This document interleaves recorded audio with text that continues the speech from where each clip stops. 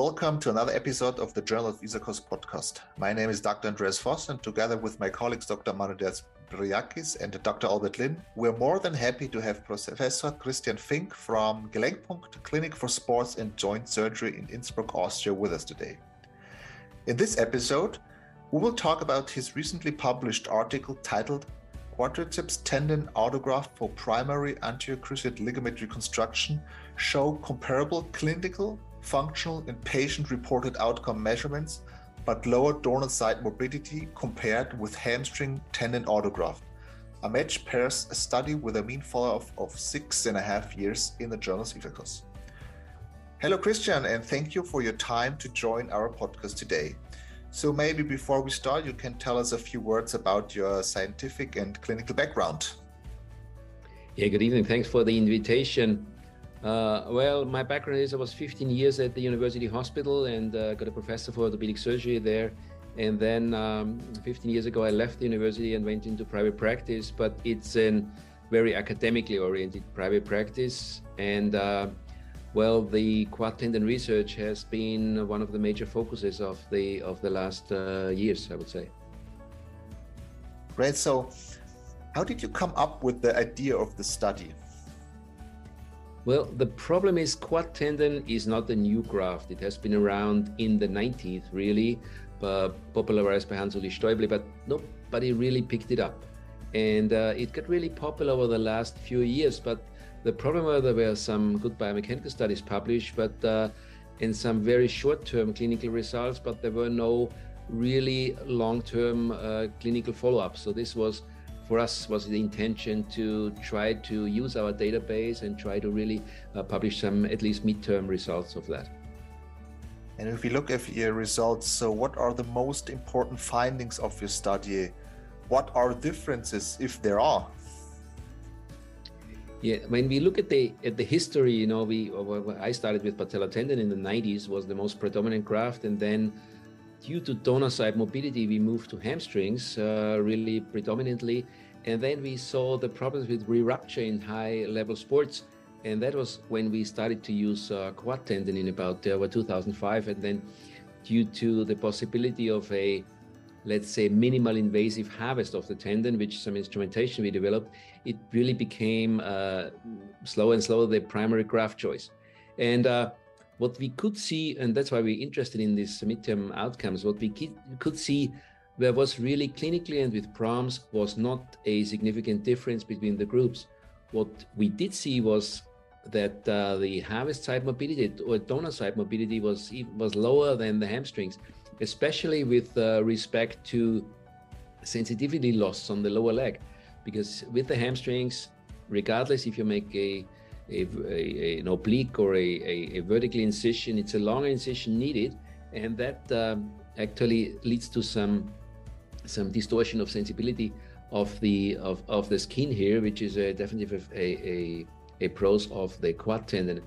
And the other main finding was really when it came to re-rupture, and this study was not really set out to look at re-rupture rates because it was probably underpowered for this, but we could see that there is a higher re-rupture rate, especially in connection to higher sports activity. And I think this is the most important fact we always have to look at when we report on ACL re-rupture rates. We have to take into account the age and the sports activity of the patient, because that really significantly influences the re-rupture rate. And here we could see, as well as in a study which we published in 2020, we could see an advantage of quad tendon in higher activity level sports. So coming back to your donor side morbidity, what would be the differences in skin incision between quad tendon and between hamstring tendon grafting? Basically when you do a minimal invasive harvest, you have only on top of the patella, we use about 2.5 centimeter transverse incision that is actually related with almost none sensibility loss. And then on the tibia for the drilling, all you need is about the 1 centimeter stab incision for setting up your drill guide. So it's comparable smaller to the hamstrings, and I think that makes a difference. And it's interesting. Patients they don't always tell you this, but then you ask them about it. Actually, some of them actually quite a few of them found this sensibility loss on the lower leg quite annoying with different sports and in cold conditions. And it was, to me, it was amazing that when you ask them about it, they really report on this. And if you look back at your results, did the study or the results of your study change your daily practice in any way?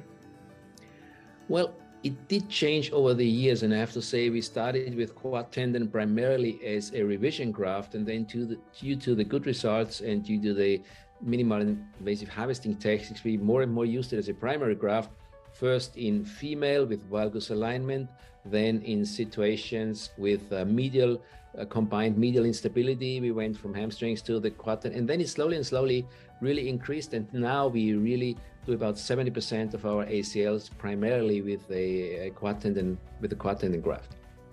But the other thing maybe changed when you look at the re-rupture rates, and the re-rupture rates are really high in both groups.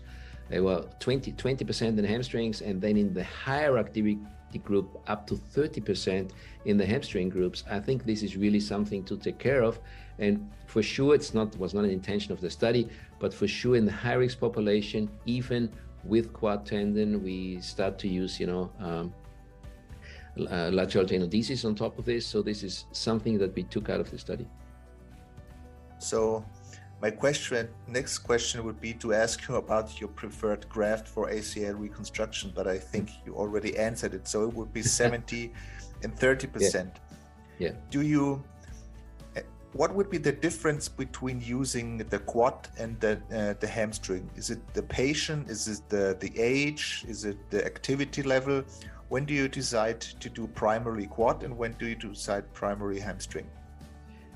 As we looked on a previous study in HASM, we really saw that in a lower activity level, like below technical level 6, there is no statistically significant difference between hamstrings and quad tendon. And it really gets interesting after a technical level 6 or 7. Then really you start to see the differences. So in these cases, for sure we rather go for quad tendon than hamstring. I have to say I'm still using patella tendons in high level, soccer players. So it's not our only graft, but we went there. And as I said before, if you have valgus alignment, and especially in the female, we do know that the hamstrings really contribute against valgus laxity in the first 20 degrees of flexion. So I think it's really important to leave the hamstrings, especially in this vulnerable patients. So this is where I think quad tendon is a good choice. So what would be your advice for a young professional knee surgeon performing ACL reconstruction? I think my biggest advice is to get comfortable with all the grafts. I still think there's not the best graft. And if you do revision surgery, of course, you have to be familiar with all the grafts. So get familiar with all the grafts, from patella tendon to hamstrings to quad tendon. I think they're all a good alternative. And then I'm pretty sure you will find as you said, your preferred graft, which you're most comfortable with. But I think as a young surgeon, it's not like don't jump on just one of it. Try to get comfortable with all of these grafts. I think I have nothing to add to this answer. So Christian, thank you once again for your time to join our podcast today, and hopefully we'll have you back for the next podcast with your next publication in the Journal of Isacos. Thank you very much. This was Associate Professor Dr. Andreas Voss from the University Hospital of Regensburg in Germany on behalf of the Journal of Isacos. We hope to have you back for our next episode. The views expressed in this podcast do not necessarily represent the views of the Society or the Journal.